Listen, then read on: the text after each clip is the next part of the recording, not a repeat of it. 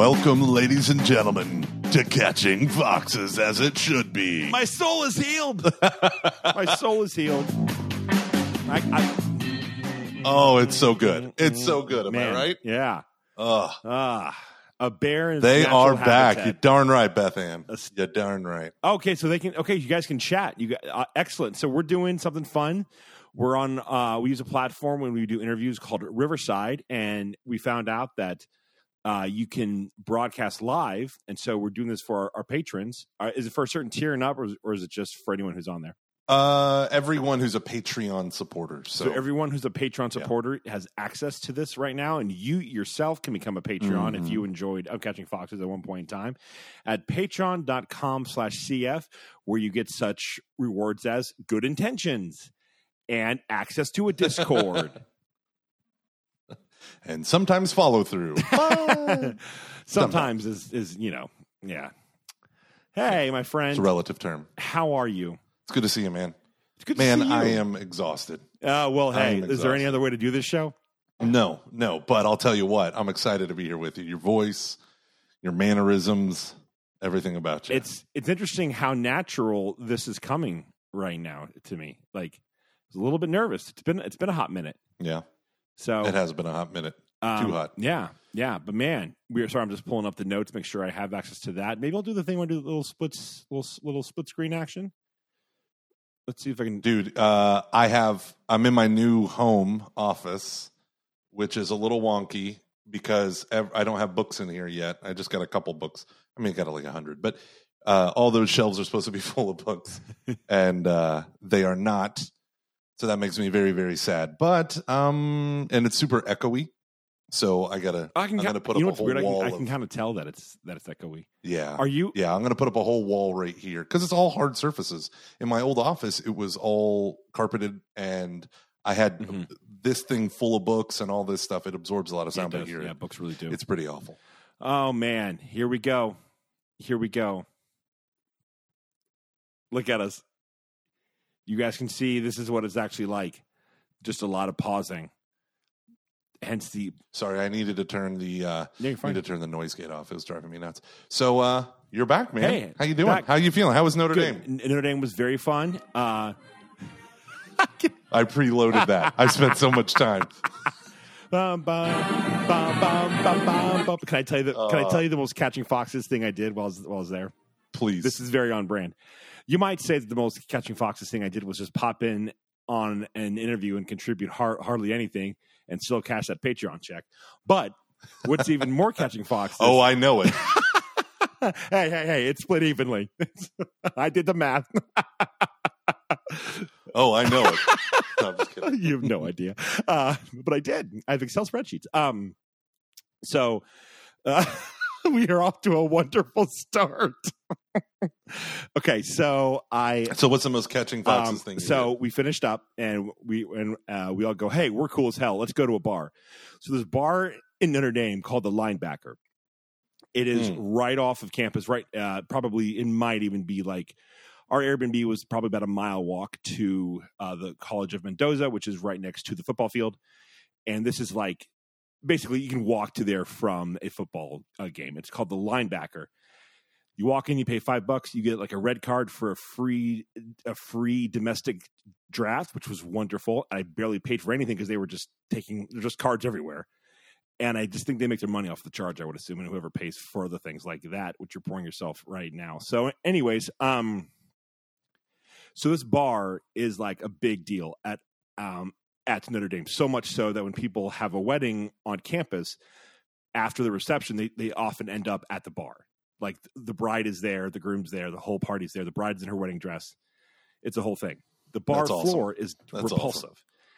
It's just like a nice tile floor as you like walk into a house. Remember that it has like a nice tile, not like your kitchen tile, but then I'm sure there's a specific name for it that Dee and Wade are going to be mad at me for forgetting. But listen, it's travertine, Luke. Yeah. Wake up and get civilized, you Philistine. It's just a disgusting floor. So much so that people have, like, when you're in college, you have what's called your linebacker shoes or your backer shoes. So it's called the backer. It closes at 3, which we did not know. And we closed the bar down, and I did two things while I was there. So you get these 32-ounce drinks, and at one point in time, I'm sitting there having this beer, and we're all dancing, and I just think, I'm drinking a warm Yingling. What is this? During the course of this night, there are two things that I did. One was I walked over to a group of college guys, and I just randomly go, "This is as good as it gets. Never leave. This is as good as it gets." Yes, that is accurate. Okay. And then I did this. So I'm at the bar because the bar's just, I mean, you would not believe how packed this bar was. I mean, it was, I'll have to send you a bit. I have tons of pictures and videos. It was just wall to wall college kids and people who are in town for this wedding. I mean, it is like, it's very obvious the bars in town that are not a Notre Dame bar because there's no Notre Dame stuff in there. They do not want to be that. This is leaning hard into that, obviously. So it's called the Linebacker. All Notre Dame all the time. So it's okay. So I've already told one group of college kids that this is as good as it gets. Don't ever leave. And then I'm talking to this other guy at the bar, and he's like a 30 or something. And I'm like, okay. I was like, are you Catholic? He goes, yeah. I'm like, okay. So you have a girlfriend? He goes, yeah. And then I go, do you love her? And he goes, yeah. And I'm like, you need to marry her then. Like, you just need to marry her. It's really, really good. Like, you need to like up your game. You need to marry her. It's like, you know, a vocation. And I feel like he was kind of like, yeah. And then I stopped and I was like, damn it. This is the most Luke thing ever. I told someone to live their vocation, and I told people never leave college. This is as good as it gets. Yeah. This might be a little contradictory. I'm telling you to do one thing that contradicts another. However, I believe that if you too become an RA, you can live your marriage and also never leave college. That's how Michael Gormley met Shannon Rothkopf. That's true. So yeah, we closed the bar down. They always end the night with that fight song. At one point in time, the lights just come on. I'm like, okay, I guess we're almost done. And we're leaving at 3 a.m. I am drenched in sweat. I feel bad for the people in my group because I just look like a sweaty mess, but everyone is. And we were like, they played Piano Man. We all like got in like a circle and like hugged. And I was like, oh, whoever's hugging me right now does not want to be doing that because I'm just my shirt is a different shade of gray in some of the pictures. And so me and my buddies, Dave and Marty, we're walking back to the bar. I'm sorry, we're walking back to our Airbnb, and I'm just like, oh, it's hot outside. And I've like lost a little bit of weight. I'm trying to get into shape again. I immediately just go, well, I can take off my shirt then. As we're walking back. And then so you see like these 3 men in their 30s and early 40s just like walking back shirtless at 3:30 in the morning, listening to, and one's got DJ Pogo playing on his phone. Nice. You know, it reminds me of your wedding when your sister wanted to dance with me. And I'm like, oh, you don't want to do that. And she's like, what? Why? Because I've been dancing nonstop in the high school cafeteria. And I go, oh, you don't want to dance with me. And then she goes, come on. And she put her arm around my back. And she's like, oh, my God, did you go into a dunk tank? And I'm like, it's hot. And I was sweaty. And I don't know what's going on. And I haven't been well hydrated. And I drink a lot of beer. And you know what? How dare you judge me? I am as God made me. You wore an all jeans outfit one time. You wore a solid denim jumpsuit that was skin tight to a Stella. What was that? We were in Stella's common room playing guys versus girls card battle of the sexes. Yeah. Hello, senior in high school, Luke's sister. Can you not wait till college? This is what we do here. You don't want to go here. Okay, fair enough. Fair enough. Oh, no, but it was good. It was a good experience. I learned a lot of good stuff. Loved my marketing course. Loved the finance course. The finance teacher was just awesome. So was the marketing guy. I tried very hard to not just ask him 1,000 questions about Apple. I asked 3. Wait, where was this at? The University of Notre Dame, the greatest, the greatest Catholic college in the world. You may have heard of it. Second greatest. Oh, and I sat in Father Ted Hesburgh's desk. Who's that? See, are you kidding me? He's like the guy that made Notre Dame. At one point in time, probably the most popular Catholic in the country. He was the president of the More school. Than Sheen? I would say probably. When was that? Yeah. When was that? Like, he was president of the school from 1957 to 1987. Then he was president emeritus until like 2013. He died 2015, age like 98 or something. He march with, and the picture of Dr. King when he's next to a priest and they're like arms across because they're doing. Oh something. yeah, that's right. That's him. That's him. Yeah, and he may have started the whole Land O'Lakes thing. Anyways, so good to see you.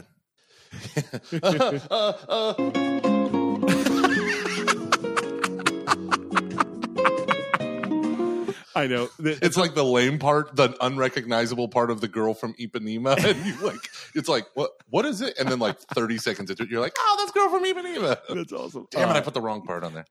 They didn't talk about the Land O'Lakes thing, but if they were going to during the tour, I was just going to go boo like that, but I didn't. And this is where people sign the Land O'Lakes agreement. Boo. And now let's take a moment to talk to our friends over at BetterHelp. Life can be overwhelming, and many people are burned out without even knowing it.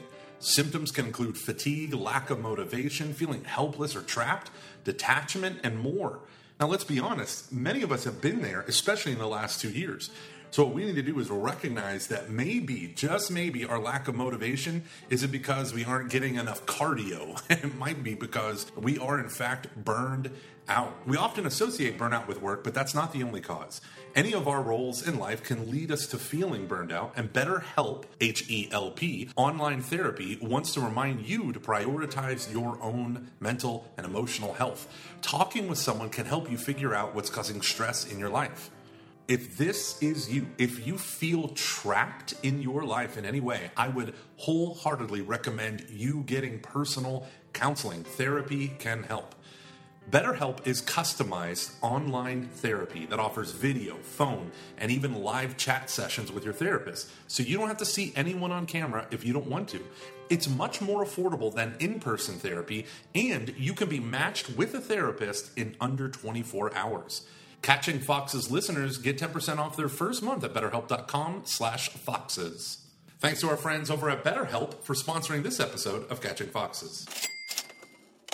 There's a really interesting thing. There's a book that I have downstairs, and it is a really awesome book because I'm about to do a Theology of the Body thing at my church, and it is so I'm doing all this reading. Abigail Favale, like her book, Genesis of Gender, is incredible.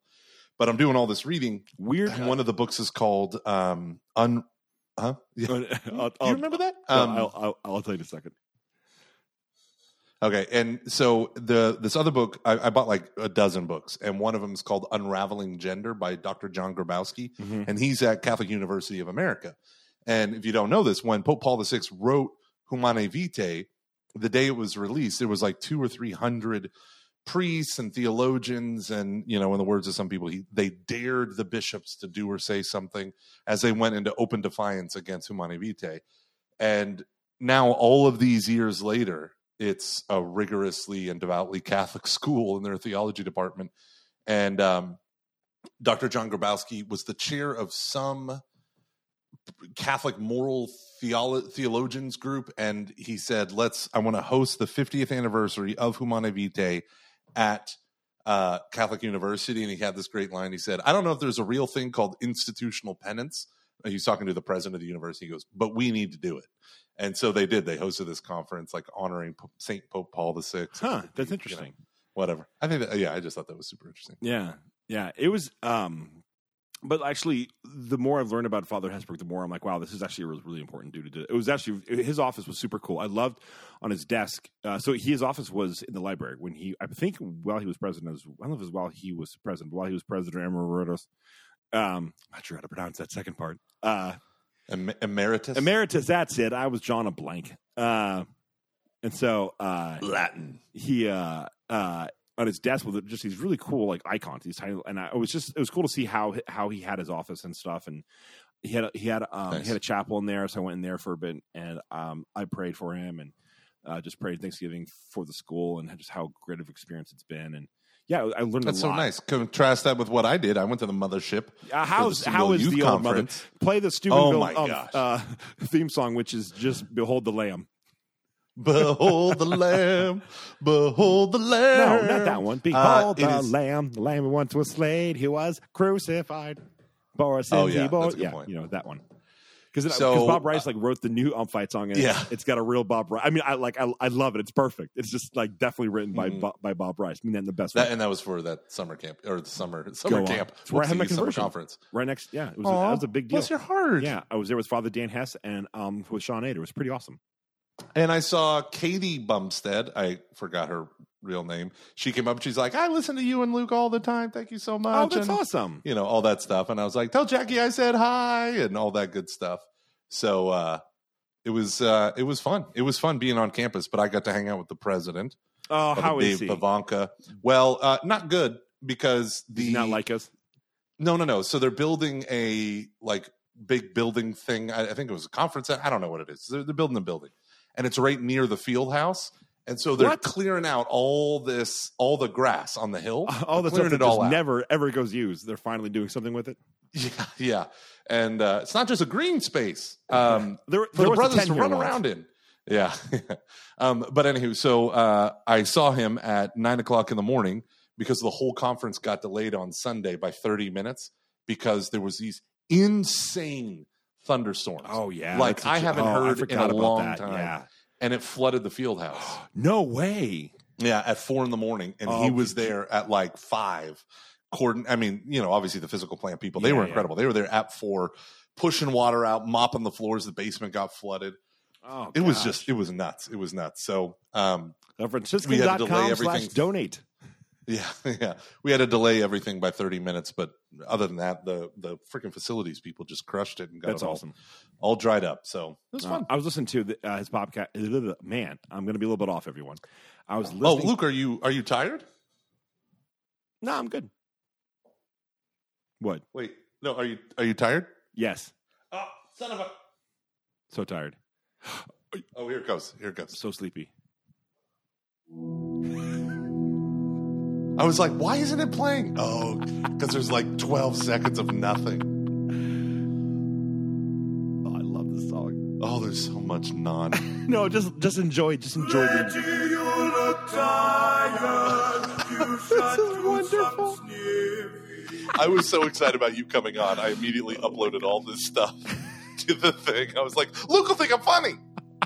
Go out to your car. You can do it in a jiffy. I love how it's about doing cocaine. And you were just like, I'm tired. It's like, Luke, it's about doing coke. Oh, Well, I mean, well, whatever gets you going. I love. All right, let's go. You have so topics much. for us. I've got some Classic topics. Luke some Carey stuff is fashion. going on. Hey, real Stuff real has been quick. going on. Can we do something that's not in there and just talk very quickly about the MCU and just what's going on?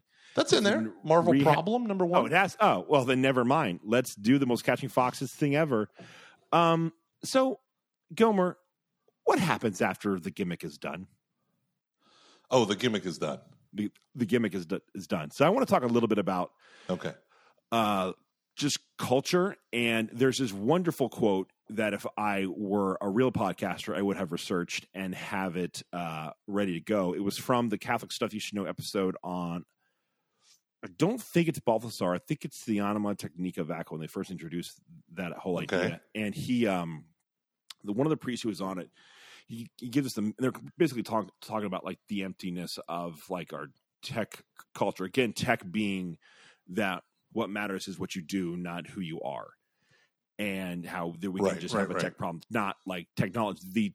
Our current technology is a symptom of this. And so, anyways, or a result. There's this priest on there who talks about how like God forgives, man does something, and nature revolts.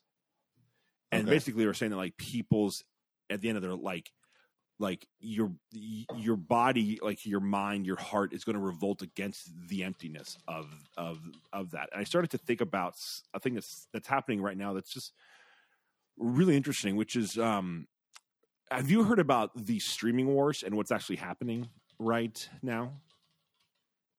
No. So it's really interesting. So obviously you've heard of people talked about how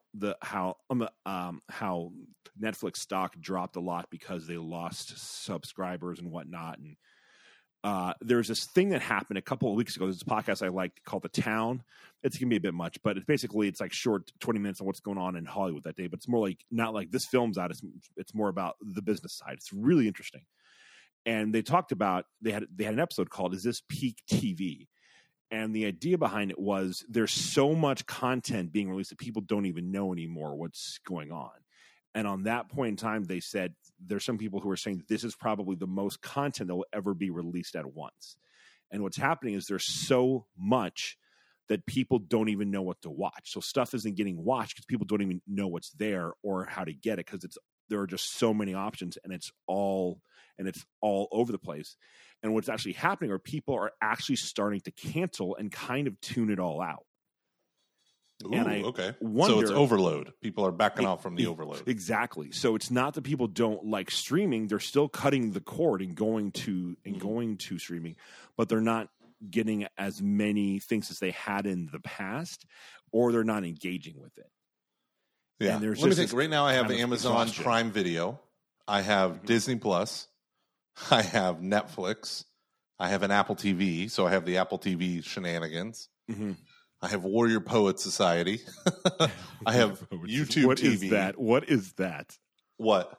Warrior Poets. Warrior Poet Society? Yeah. No, it's this guy out of Atlanta who's former Army Ranger. He teaches self-defense gun stuff, and my wife wouldn't let me get a gun until I trained with it. So I watched, and I had me and her watched all the videos of it. But the guy's a good Christian dude, and he actually, they make this show that's like The Office, where it's like a mockumentary, like a fake documentary. Heard of it. And but they make these really funny episodes, and my kids can watch them, so they're family friendly. So we watch them, but some of it's weird, and there's not a lot there. But for Pistol 1 and 2, I learn more doing that than anything else, other than at the range. So. But I don't live by my crazy neighbors anymore, so everything's okay. So you haven't touched it in months, I would assume. Yeah. Actually, no, I have. That's funny you say that. After we moved, I made a point to okay, we're going to put it here. I'm going to do this. Because I used to do every single day. That's going to sound weird, but I would touch it every day because I need to keep the feel of what does a gun feel like and all this stuff, because I never touch guns. And so, but now it's in my closet, in my bedroom, super accessible, but I never super accessible to any child, anyone who wants it. It's right there. Yeah, it's in a locked box, loaded and but ready. The kids to have go. the code. I mean, I want them to know how to handle themselves. So there's an article that I read from MediaPlayNews.com, and it talks about how one of the things that's going on is, of course, there's the price that is starting to increase, but it's actually too many options. And they said how half the people that they Horowitz did a survey where they found that half the people who responded said there are too many services, and then around 49% said it's hard to know which show's on what, and then yet 44% they often have a hard time trying to find something to watch at all, which is interesting that it's coming at this point in time where there's never been more out there to watch. We've never had more content than right now. And good content. It's good good stuff. That's the thing. Yeah. And I think there's this sort of, I'm starting to see this thing where it's the gimmick is going a little bit too far. And let me ask you this. Oh, sorry. No, go. Sorry. No, you go. You go. No, I love you. See, the problem with using Riverside is there's a half a second delay, and that half second's the world. But I will say this. What if Apple, for their services, that is probably the least of them all, because they make really high quality stuff. Mm-hmm. What if they did this thing where Netflix had its own channel on cable and Apple had its own channel? Oh, wait, we're just reproducing cable. They're all making their own things. And it's all this stuff can coexist on one channel, homies. Right? Netflix could have their children's stuff in the morning, their more adult stuff in the evening. That's actually what they do in France. So out in France, oh, really? People tend to apparently more scheduled content to know that this is coming on at 9. So that's what they're doing there. Because, they're finding actually some people, I think you hear sometimes how on the Netflix is now like they're leaning hard into India, and I think this is actually pretty cool. Yeah. There's a lot more shows like Squid Games. I've never watched it, but I've heard it was great. Like there's more international shows ever, but they're not making as big of a dent in places like India as it may seem, and they've had to adjust how they distribute their programming based upon how people in those other countries like to consume content. And Interesting. I think something that's going on in the States are people are slowly kind of starting to tune out a bit because it's just too much. And I do think part of it is a reaction to things like binging and other things where there's only so much the human heart, the human mind, and like, to be honest, the body can take before it's like, get me out of here. Like, I can't do this anymore. This is just too much. Because it's not that hard to find what's on what. Like, you just do a Google search. Right. But after a while, it's just like, if you, like, you feel almost like you're just a cog in this machine, I think. And so, like, right now, I probably only watch HBO Max. I've been watching The Sopranos. I have HBO Max too because of I get it for free because of my AT&T fiber internet. Oh, I wish I had that. And I would like to. It's awesome, man! I can go up to 5 gigs. Look at you, big city living. That's nice. And I just think there's kind of this sort of. I just think people are going to. Even if you don't know what's going on, at some point in time, your spirit, and your subconscious are going to say something here is wrong. I need something more than this. And so my kids with the endless thing of YouTube, right? Like, so we're not even including YouTube in all of this. So I have HBO Max, Warrior Poet Society, Netflix, Disney Plus. Sorry, I have Disney Plus too. Sorry, yeah, we've got that forever. Prime Video, which just Prime Video it's funny because there are these services that just come with, and I don't feel like, I got to go get this. Like, Prime Video and HBO Max just come with. I bought a new laptop, so it just came with Apple TV. But I've liked a lot of the Apple TV shows. There's a couple new ones that I want to watch. There's like a dinosaur one with the kids and stuff. But I don't think the problem is the quality. I think the problem is just the sheer amount that people are watching. Yeah. Yeah. But then I'm saying, like, on top of all these types of streaming services, you then add something like a YouTube and a TikTok and to the lesser extent your Facebook videos, and you have all that, and it becomes insane, right? Well, and then you things like Spotify, where it's just this constant noise. There's constant stuff. I think this is one of the reasons why there's actually been a rise in the sale of CDs. Yeah, they're actually starting to make somewhat of a comeback. Now, I don't think it's going to be anything close to what it was in the past, right. But Kevin Hyder and I have been on a bit of a he's leaning hard into this, but he's kind of gotten me around to the idea of how you're right. CDs are better. I still think vinyl sound. Say that again, real quick for the kids. CDs do. I don't want to say sound better. They do. It's better than streaming, and they're more appropriate for modern music listening. Thank you, ladies and gentlemen. Thank you. An age-old argument: streaming versus vinyl. I still think vinyl sounds better, but we've done some testing, him and I, and he's done even more than I have. You're going to be obsessed. This is going to be insufferable. I'm done. I won't do any more. Podcasts are just turning it. No. I think it's hilarious. Podcasts are just turning into morning radio. You're welcome, ladies. We're coming up here on Traffic Hour. Yeah. I think there's only so, like, after a while, do you just want to, like, would you rather just hear and just a total random mix of songs over and for? I mean, this has been happening for a decade plus now, or would you want an experience of a whole piece of art? Yeah, and I'll say this: when it comes to there's another component that I think is eye-opening that maybe a more libertarian-minded person like me would harp on. Let's be honest, which is this. Former libertarian-minded.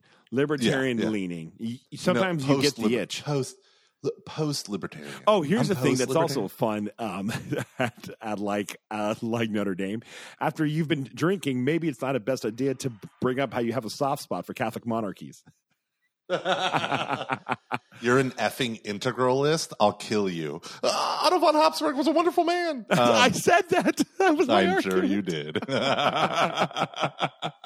I'll never forget Elizabeth's face. She was just like, what? And I was like, okay, we're trying to back up out of this now. And then you just run to Patrick Deneen's office, who's at Notre Dame. I think he's at Notre Dame.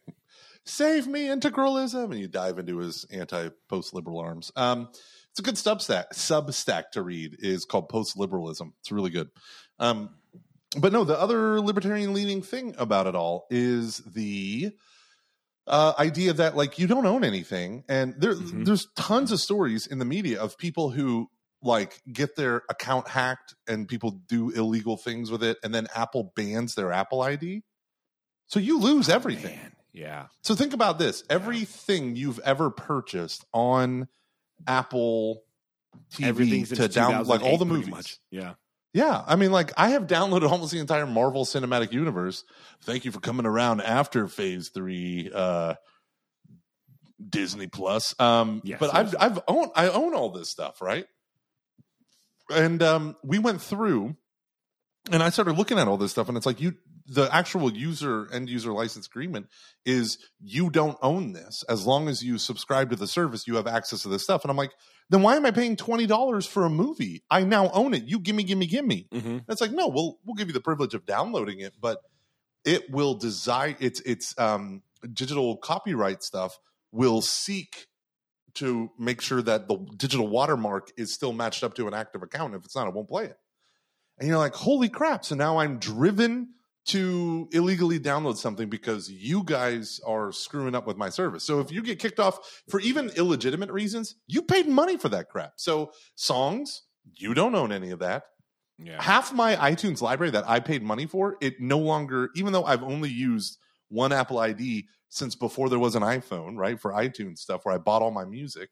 It's funny, like, we don't even think about non-streaming times, right, when it comes to music, but I have tons of songs that I paid for on iTunes, 99 cents a song, $1.29 for the higher quality version. Half of them don't even populate in my library when I try to get them and re-download them and have them on my local machine. Mm-hmm. And so you start to think about this and you're like, okay, so everything I have is rented. This is the thing that's been pissing me off lately. Everything is a service. Everything is a subscription. You don't own anything. And there's a famous headline that said, in the future, you will own nothing and like it. And I started thinking, yeah, like maybe every single day, what do you call it? Uber to work. Yeah, it might cost me a fraction of car ownership, but at the end of the day, I don't own anything. That I'm not opposed to. Cars are I am, because I love driving, and I love driving nowhere, and I love driving somewhere, and I love driving myself. But I get it. 98% of the time of owning a car, it's sitting parked somewhere. Why not, whatever. I get all that. But then there's this certain thing called autonomy or freedom, and all that stuff is gone. And so you begin to look at this stuff and you're like, like Adobe, all that stuff, you don't own that. You are renting their software. The most important multimedia production software in the world, Adobe's Creative Suite, is something you rent for the rest of your life. Yeah, you get infinite upgrades, but also you don't own it. So instead of paying once and having a thing you own. So CDs, I know people, they say that they will not buy a single thing unless it's a Blu-ray. Like, they will never, so they have stacks and stacks of Blu-rays because they love movies, but they will never pay. They will rent streaming, but they will never buy. And then I see John Wick 3 and I'm like, bye. Gimme. I want it now. I'm old. Gimme. I wonder, like, what is this doing to us? Like, so one thing that's huge that happened while I was at Notre Dame. I'm not sure if you're aware of this, but I'm studying at the greatest Catholic college in the country.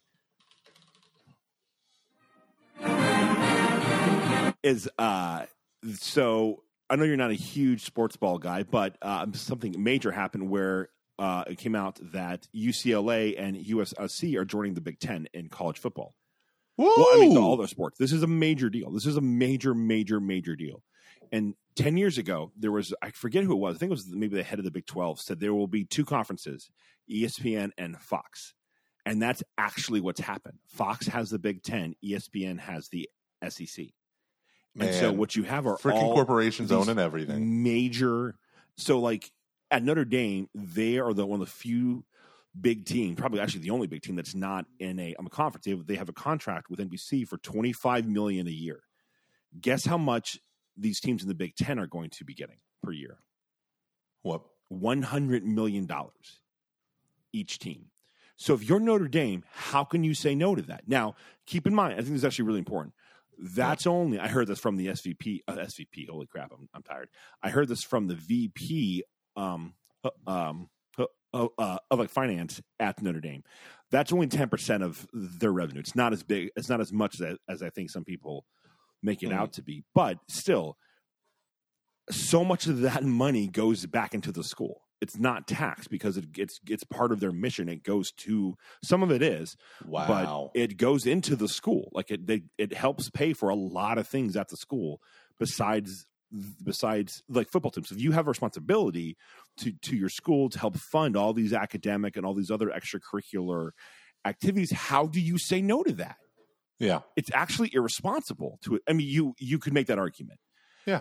And it's like us selling to, we wanted to sell to homeowners, right? Human beings, but instead we sold to a corporation because people were offering us $80,000 less than what our home was worth, than what other people had already made cash offers on. It's like, I think you people are destroying the American neighborhood, but it almost becomes impossible for me to say, nah.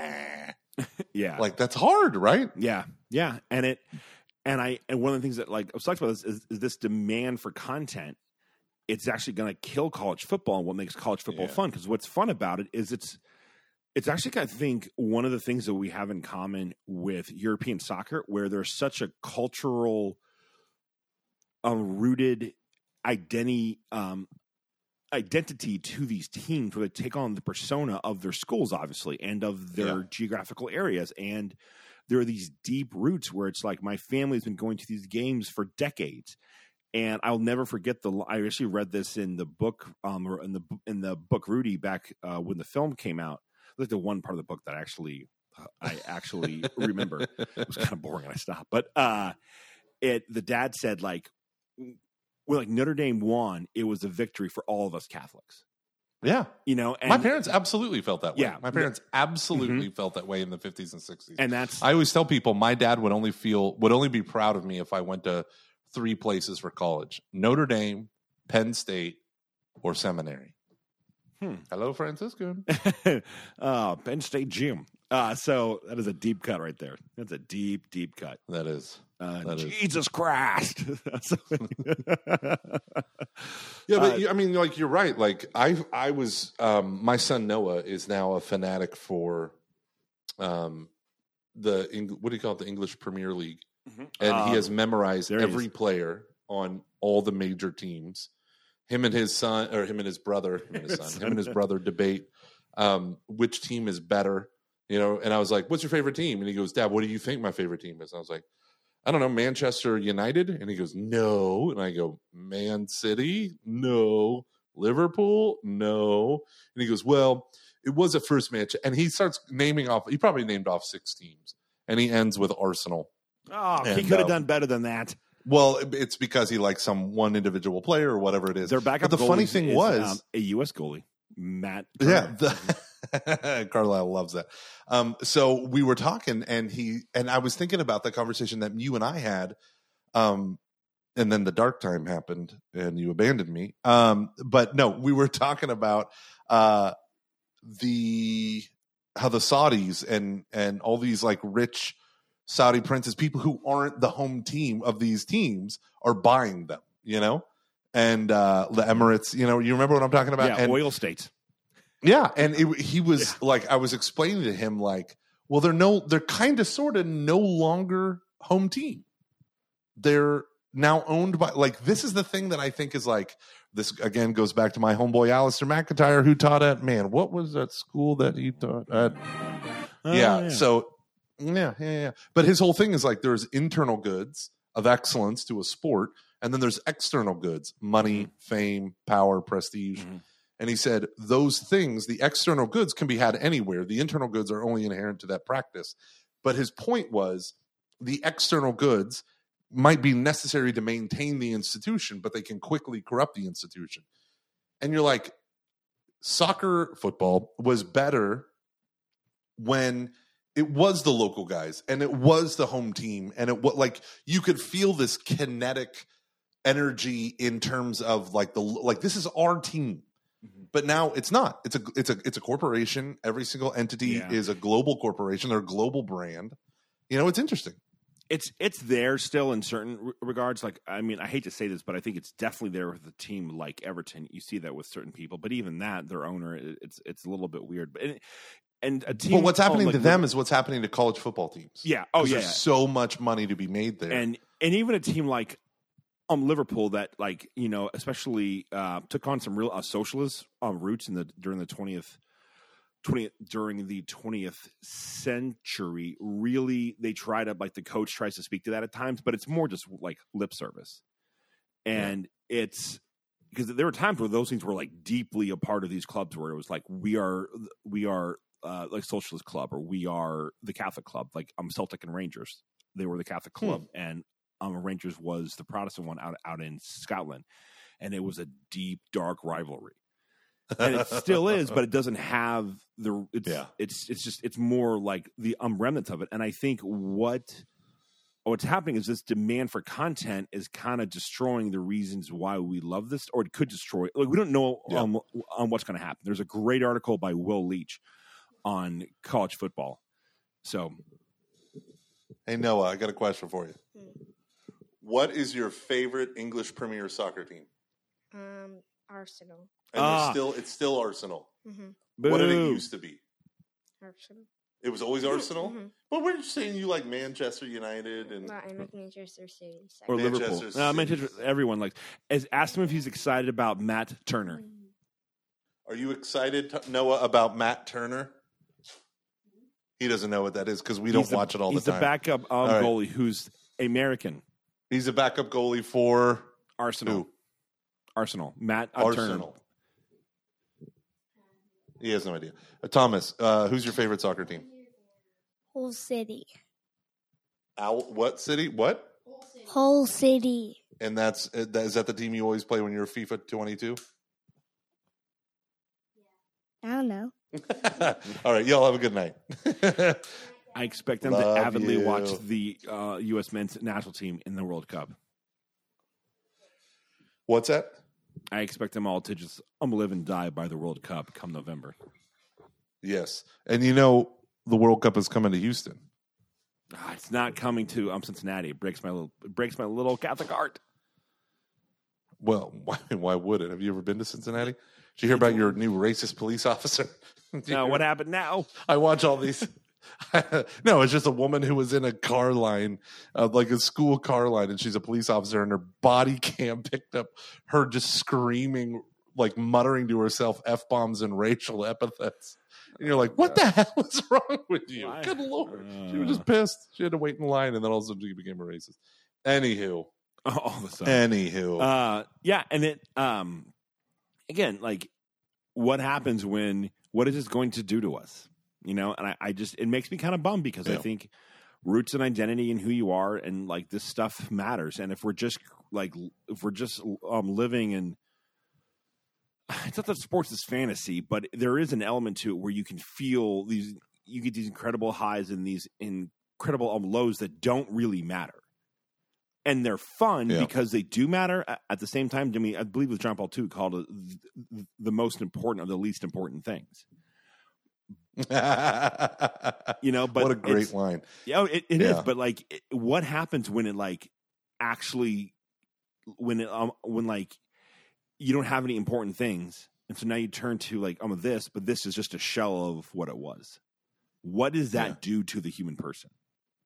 Yeah, I think the commodification of everything is dangerous, and it goes. Patrick Deneen, his big thing was in his book. Oh gosh, I can't even remember the title of his book, but his whole thing was you have a coin. On one side, it's statism, and on the other side, it's corporatism, and they're two sides of the same coin. And what they want to do is destroy your past, destroy your rootedness, so that they can give you your identity. Mm-hmm. And Sean, writing in the chat, he's nailed it. We need those traditional sources of identity: place, family, religion, or we fall into the incoherence of self-identification and or the rage of radical politics. And like that's Deneen's thing, is like that's right where the state and corporations want you, because they can sell you an identity. Corporations can, or the states can enforce it. And it's bizarre because the more rootless we are as cosmopolitans, the more susceptible we are to the national or the global, and the less susceptible we are to the local. Mm-hmm. It's bizarre. It's the exact opposite of human history. Mm-hmm. Did you have this experience in Europe where all the cities at times felt like just the same thing? Yeah. Like not in terms as in like this could have been out in Houston, or I could be in. In America, all the cities feel the same. But like, I mean, even in Europe, there were certain times in some of the bigger out cities where it's like, now I think it's not as common as some people made it out to be. But I do remember having that thought of like, oh, I get this. Like this is like there is an aspect of certain cities where it's all just kind of the same thing. Everyone's got a Hard Rock, and there's a thing. So I was reading about Johnny Cash's TV show. Don't ask me why, but I was. And have you heard of Rural Purge? It's really interesting.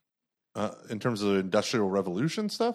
No, it's a television thing that happened in the early 1970s, particularly on CBS. Okay. They basically Rural Purge. Mm-hmm, they canceled. I'm going to put it in the chat. They canceled all of these rural shows, all these shows that took place or were for rural audiences, because they saw that the broader audience tended to skew more urban.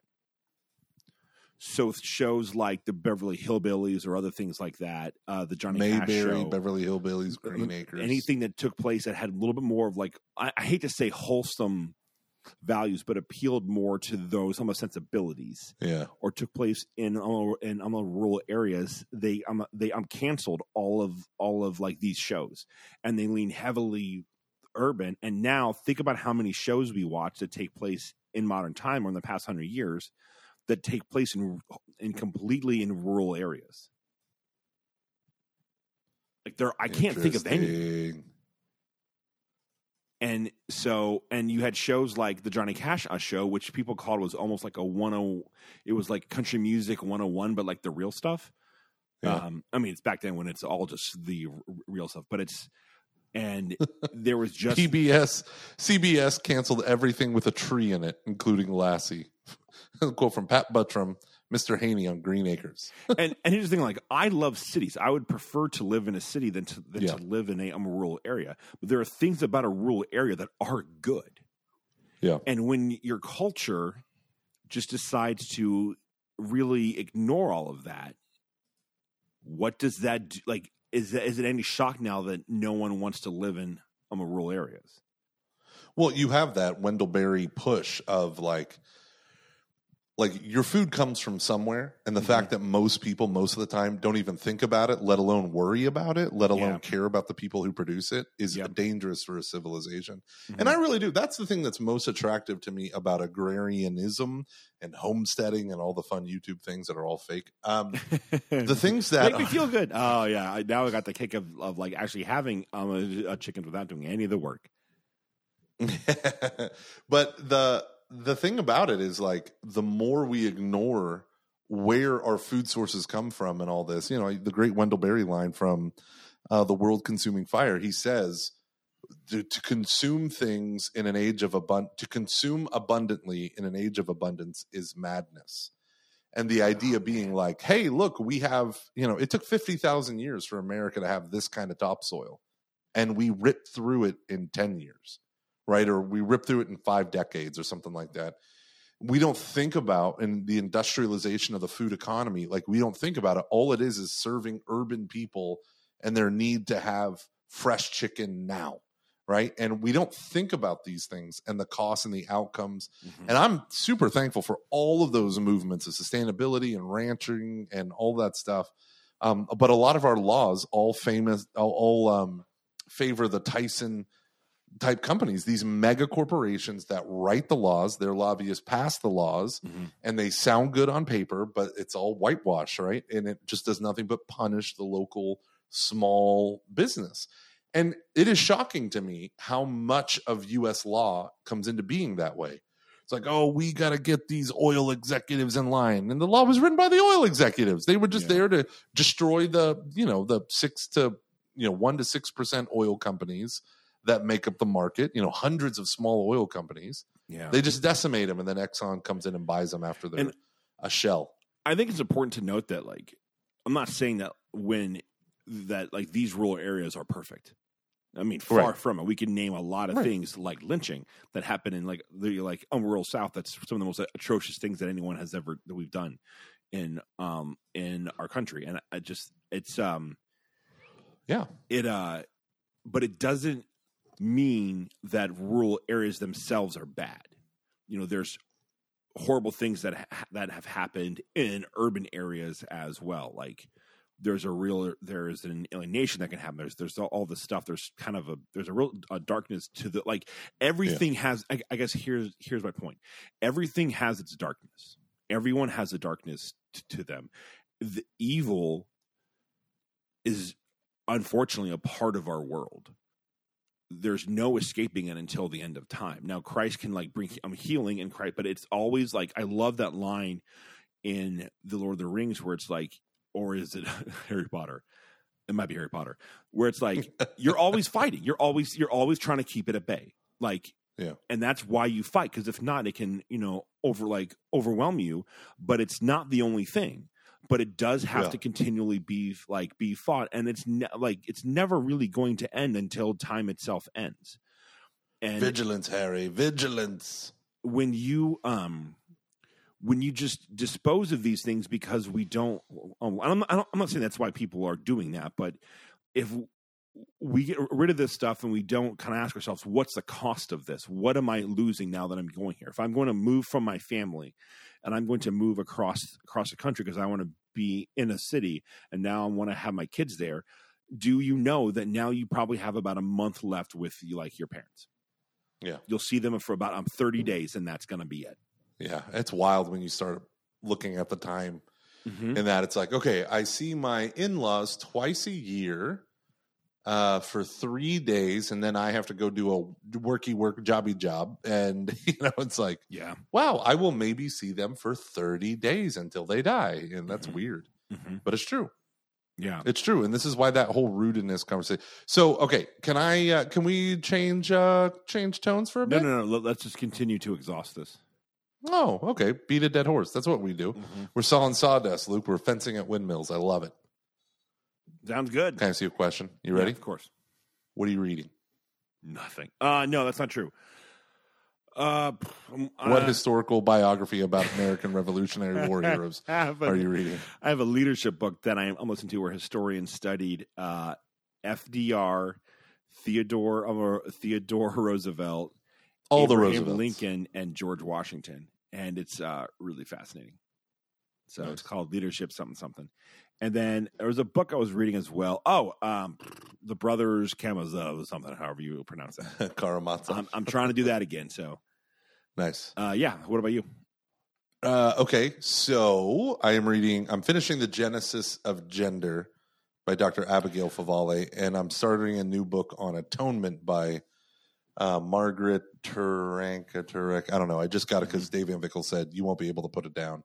But I'm going through the audiobooks of the entire series of The Forgotten Ruin, where the U.S. Army Rangers go 10,000 years in the future, and it's a Dungeons and Dragons thing. I thought you finished because Brian, I'm all caught up to the current book, but Brian Greenfield, who's a big fan of the show, also Steubenville conference speaker, also an amazing human person. He's really nice. I remember he's awesome. We talked to him at Seek, right? We had lunch or something. Yeah, he's awesome. He is awesome blossom. If you need someone for a speaker for your anything, he's the man. But we were talking, and he's like, so I started reading the books, and I love them. And I'm like, yes! And he's on the third one. So I decided, you know what? I just finished the last one. I'm going to go back, because I read the first one when the first one came out, and I just kind of kept up with the series. I never and I just blew through them. Now I'm like, I'm going to take a nice and slow, baby. And I am, and I love it 10 times more. I love everything about it. It is awesome. Nice. So I'm going through those fiction books. What's a television show that you're watching that you love? The Sopranos. Someone actually, I can't remember what he had a great argument for why I should pick it back up on our Patreon, because I was like, I can't deal with this. It's too dark. And he was saying there's something about it from an Italian perspective that's very important to watch and understand what they're kind of saying about, like, you know, third, fourth, fifth generation Italians. And also, I think one of the things that's interesting about the show is it's about a group of people who want to get better but never really try. Yeah. It's there, like and you can kind of see it, but there's always just like they can't. I mean, a lot of the guys are pretty evil, so there's that. But it just I think I think on Mad Men tells somewhat of like a similar story where it's. I think in The Sopranos, it seems like it just kind of gets darker and darker and darker because it's like what happens. I feel like The Sopranos is about the road to hell being paved with good intentions, totally. Where Mad Men's about it's about a show about a person who is willing to go so far to try to change, but it's almost like, actually kind of going back to what we were saying before. I think in Mad Men, Don Draper, he can't help but change because I think his nature is revolting against his sin to a certain extent. And he's almost driven because he'll actually like take a huge step ahead and then like 2 steps back. Yeah. And it does, in my opinion, end actually on a somewhat happier note. I mean, I know how The Sopranos ends. Everyone does. I just don't know like what I'm about 2.5 seasons. I think I'm on season 4 and there are 6 seasons. So, and I know this. I've heard that in The Sopranos, just kind of gets darker and darker.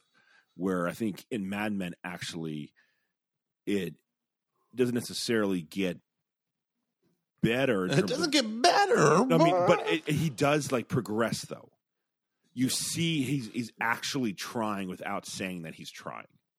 Yeah, it's so funny. There's no individual show other than the Warrior Poet Society, am I right? That I'm watching consistently. But I did permanently scar my children's psyche by having them watch The Dark Knight. Yeah, what the hell? What were you doing? Well, okay. In my defense, I forgot how dark Snyderverse gets, and I forgot how dark Nolanverse gets. So you showed them Snyderverse, and they're like, wait, let's watch this. Oh, crap. So we watched Batman Begins, and I had them close their eyes every time, what's his name? Scarecrow poison people, you know, and you get the crazy visions.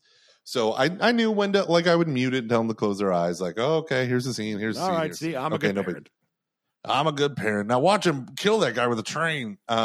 So then we watched, they had seen Superman, Man of Steel, whatever it's called.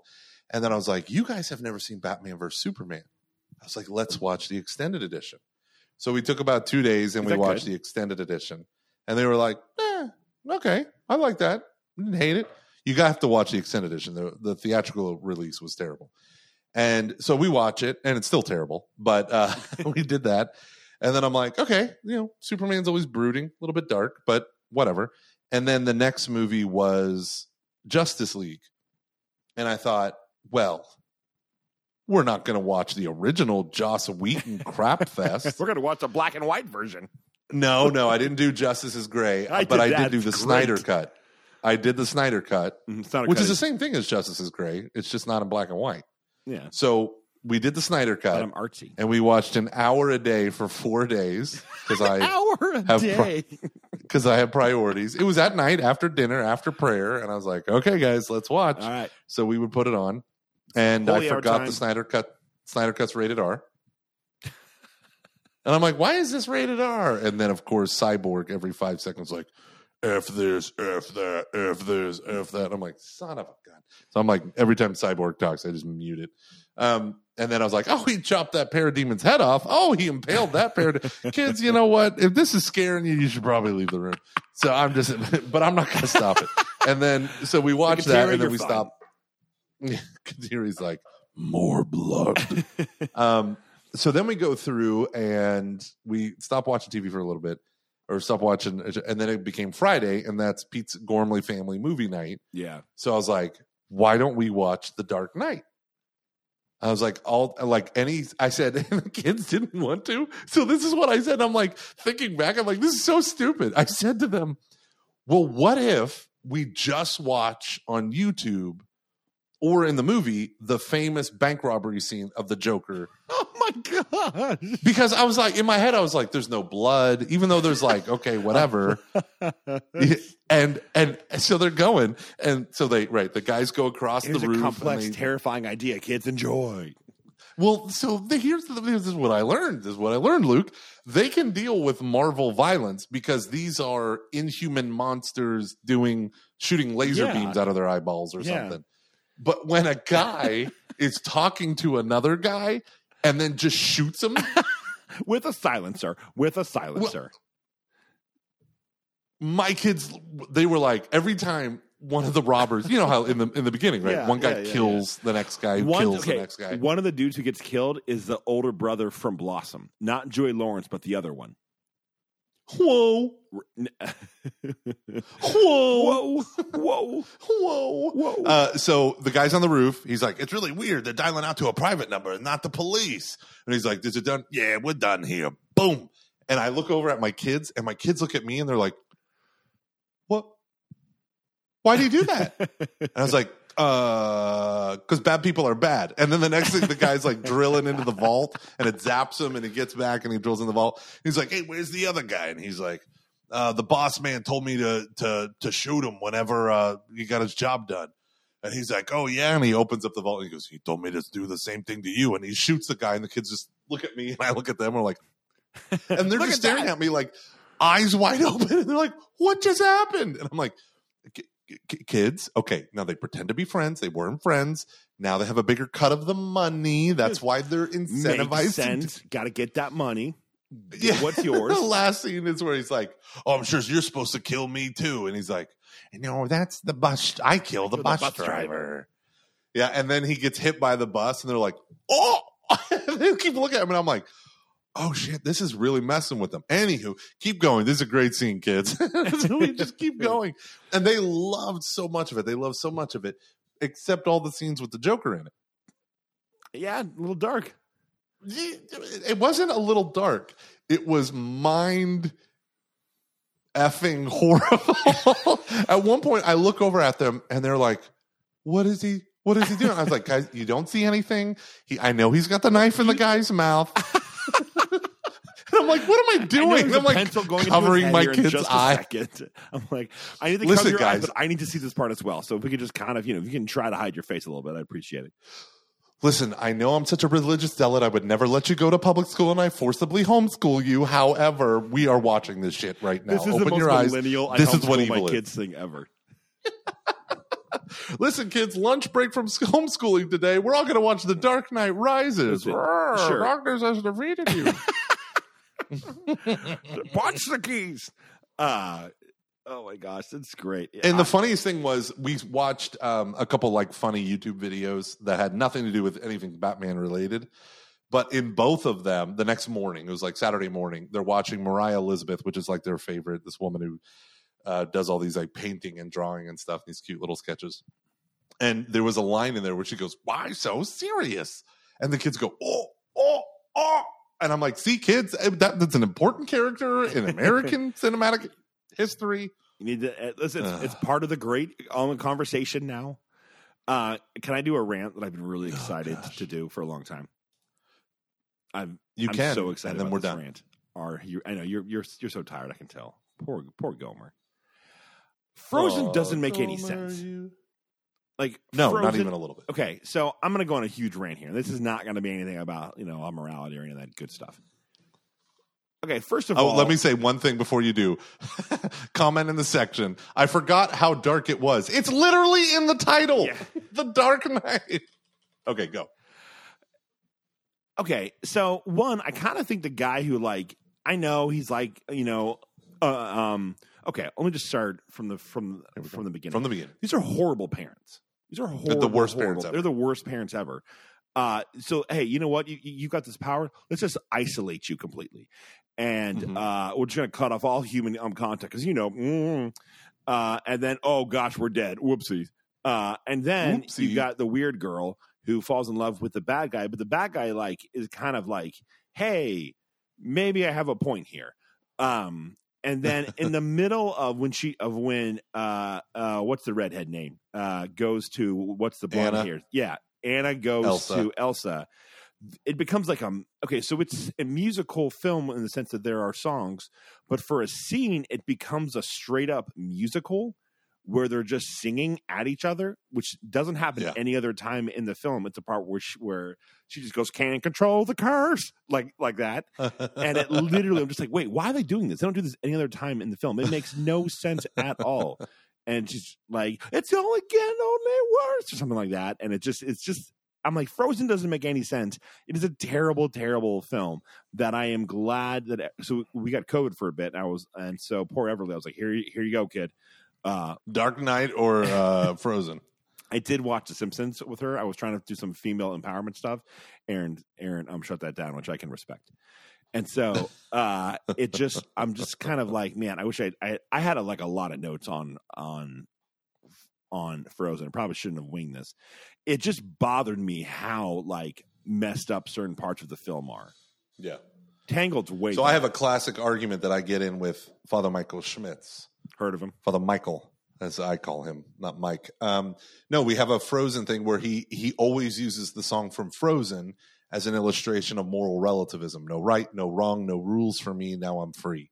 And I was telling him, no. Inherent within the plot line, the right, the wrong was all about her social isolation by her parents. You're never allowed to use your powers. You're never allowed to be out in public. Mm-hmm. You're never allowed to touch someone with bare skin or have your hands uncovered by gloves. And then the first time she does it, all of a sudden she starts like basically killing everyone in the world. And a little side effect they don't tell you, she froze some boats. She froze the whole bay. Like, sure, there weren't some children swimming in the water. People. She killed. No, she murdered definitely. Yeah, people are dead because of her. It froze solid, and then she's fine living in her big tower, creating demon monsters of ice. Yeah. Like, come on, this woman is a witch. She deserved to be burned. Yeah, no, I'm kind of like. And like the guy that's all of a sudden bad just goes, "Don't become the monster that they think you are." I'm like, he's not wrong. Is he wrong? I don't think so. And that girl got a little attached.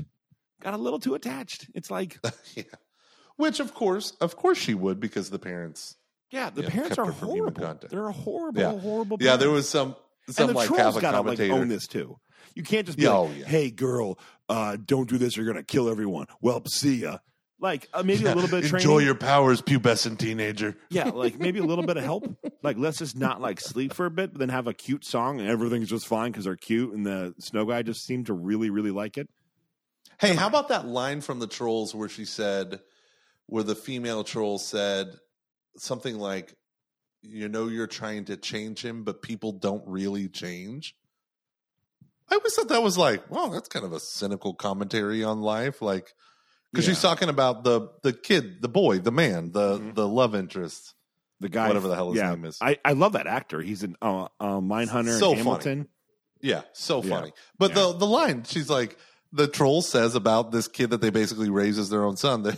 She says, "Because don't try to change him, because people don't really change." And I remember ever since I first heard that, I was like, kind of a conversion. An entire religion built upon the idea of change. So maybe just people don't really change. All right, you cynical. Well, you know what's funny? Do you? I sometimes you were tired, so we can shelve that. No, it's fine. I was looking at my eyes to see if the light rate here was, and I was like, trying to like line up the light with your eyes. Yeah. No, it's just like if you take a purely scientific view of things, then maybe people can't change because it's all just like neurons or whatever, and everything is just. But it's like we have a whole history of people changing. Like if you just view in terms of chemicals and whatever, then like maybe change isn't. But like I don't know. It's so like nihilistic. I know it is. And Darby is giving us the real line. We're not saying you can change her because people don't really change. Oh, yeah, sorry, man. Darby. From the rural purge to let it go. I think me and Luke have just solved all of life's big problems. The point is, you're back. Are you back permanently, Luke? Yeah, I think so. Am I? please, dear Jesus. Oh, gosh. The thing about how hard it was for me and you to find people to interview, just when it was me and you and we had two people doing it, Yeah. that my co-host was people I was interviewing. It was the worst. It was absolutely the worst. Don't worry. I'm back. I'm back and better than ever. Guess who's back? Back again. Shady's back. Tell a Guys, friend. Luke is back. You need to get. Sorry. Can we get some retro wave? Some Time Cop in 1983? Ooh, I can do that. Also, Maybe. you see this thing right here, Luke, that I'm pointing at with my finger? Mhm. Boop, boop, boop, boop, boop, boop. The Bishop Barron Word on Fire. I should say Bishop Barron as if he makes them all. The Word on Fire Liturgy of the Hours books. Oh, cool that They're you got that. phenomenal. You I say pray the one- Liturgy of the Hours all the freaking time now. I love it. Well, I do too. I actually have all the books, the real books. Oh, Where's my copy of Ribbons. that? Gross. Gross. Oh, hey, no, do I you know- pay for that. I pay for that shit. Oh, you did? Oh, okay. Well, out of my never own mind. pocket. Never mind. It's Netflix, Warrior Poet Society, and Bishop Barron's Do you know what? Liturgy of the Hours. You know what we love? Oh, I forget the name of them. I'm What? so sorry. What are those great magnets they were a sponsor for a bit? Angie's Saints. Angie's. What? Angie's Magnets. Angie's Magnets. Saint Magnets. Everly loves those. She loves those. Those are great. Those are really, really good. So we're big fans of those that, in the yeah. Carey household. Oh, Darby. We don't care how good the other guy's beard is. Give us Luke. Damn. Oh, is his beard better than mine, Darby? You know how Oh, his sensitive I am? dude, your beard is horrific compared to his. Everyone's beard is horrific, even Santa's. That guy had an amazing. Chris Karsten's had an amazing beard. And Also, stash. that guy at the bar at the linebacker said I looked 39. And typically, people always say like a couple years. I'm younger, so then I made him go grab his friends and ask them how old they thought I was, and they said I'm 39 as well, and I died inside. I was like, "It's because the gray is starting to come on the side. Is that it?" They were like, And it's like, no, it's the level of desperation. All right, ladies and gentlemen, this has been Catching Foxes. Check out our sponsors, BetterHelp.com and other people, because we need to keep running ads because we don't have enough downloads. God bless. It's good to have you diminishing back, returns. It's good to have you back. Thank you, sir. I miss you so.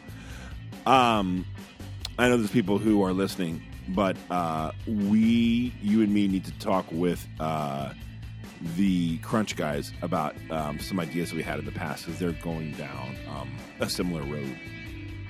And They're deeply cynical and filled with, I don't know, masturbation jokes. no, they've got like a real like, hey, we can do some great stuff here, and Nice. they're just young enough that they can take those risks. Cool. Well, God bless them. All right, ladies and gentlemen, Yeah. I got to go. All right. I'm so tired. No, go. All right, I'll see you. I love you. Wait. Wait. Let's end on a positive note. Oh, everyone! I just want to let you know, I'm furious at Gomer for having the Clean My Space lady on. I wanted to interview her. I was literally going to email her and be like, "Can you come on our show at some point in time?" Who? The Clean My Space lady. I was so upset about that. Oh, it's so awesome. And it's a terrible show. It's doing terrible. Ratings wise, it's doing terrible. I was like, did she not tweet this out? She has a bigger following than I. She's literally a million. Oh, wait. She's not going to be like on our YouTube channel. And Gormley interviewed me on Catching Foxes, Well, a religious show that I have Yeah. nothing in common If with. we had a Twitter account, we could have someone do that stuff. But I got a person that I One spoke with a while ago who wants to do that stuff. So we'll chat. We'll chat. Yeah, we'll chit chat. Chit chat.